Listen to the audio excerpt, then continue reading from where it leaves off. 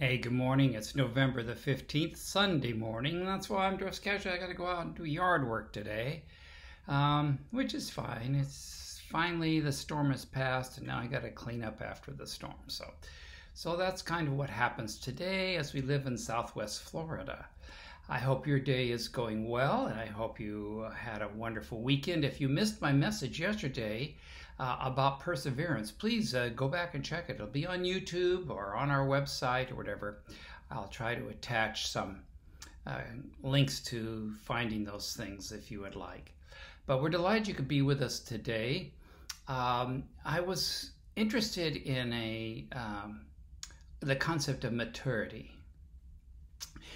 Evidently in Rome, it used to be that, in ancient Rome, that when a child, a son, was considered to be an adult, it wasn't up to an age thing. It was up to his dad, his father, to make that decision. And so on the certain day of the 17th of March each year, the son would look forward to, will I become an heir? When you became as an adult, when you were saying you've reached maturity. And it could be that the father would hold off until he thought you were more mature or whatever. And then there was a toga, and a toga had a blue stripe around the bottom of it to indicate your child. But when you got a plain one, then you knew you had reached maturity. And they would take you down to the Colosseum, and then they were proclaimed to the community that he has now reached maturity, and therefore he could become an heir. Isn't that interesting how it was up to the father? We tease one another and say, well, what am I going to do when I grow up? I don't know. I'm still waiting to grow up. I thought maybe being a fireman or something would be fun. But understand you have to know a lot to be a fireman. So I guess that's not. Maturity, I wanted to share with you just a little bit some thoughts on maturity. And just to help you think along, maturity begins to grow when you sense your concern for others outweighs your concern for yourself.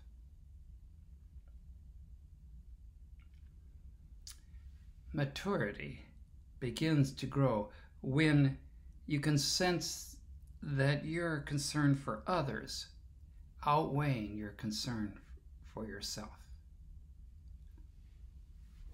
That's profound, isn't it? And true. One of the marks of maturity is the ability to disagree without becoming disagreeable. Sometimes that's hard, particularly what's going on and what yesterday in our nation, its capital, that was horrible.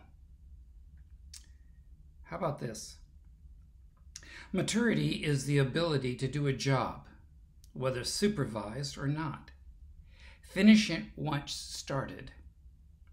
Carry money without spending it. And bear an injustice without wanting to get even. Fred Cook. Words of Fred Cook. Maturity is moving beyond soft skin, tough heart to tough skin, soft heart. I hope I'm mature enough to be able to laugh at myself. And when things happen and I think about and be able to laugh at myself at things that happen, I think it's a good thing. I wanted to share this with you from Psalm 41. Blessed are those who regard the weak.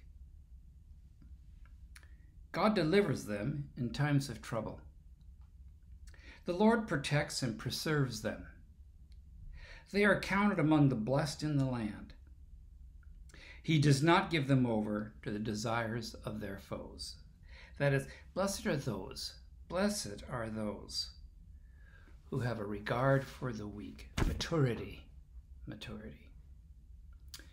Well, as you start this week and as you're going, I'd like you to think about that, caring about those around us and for others.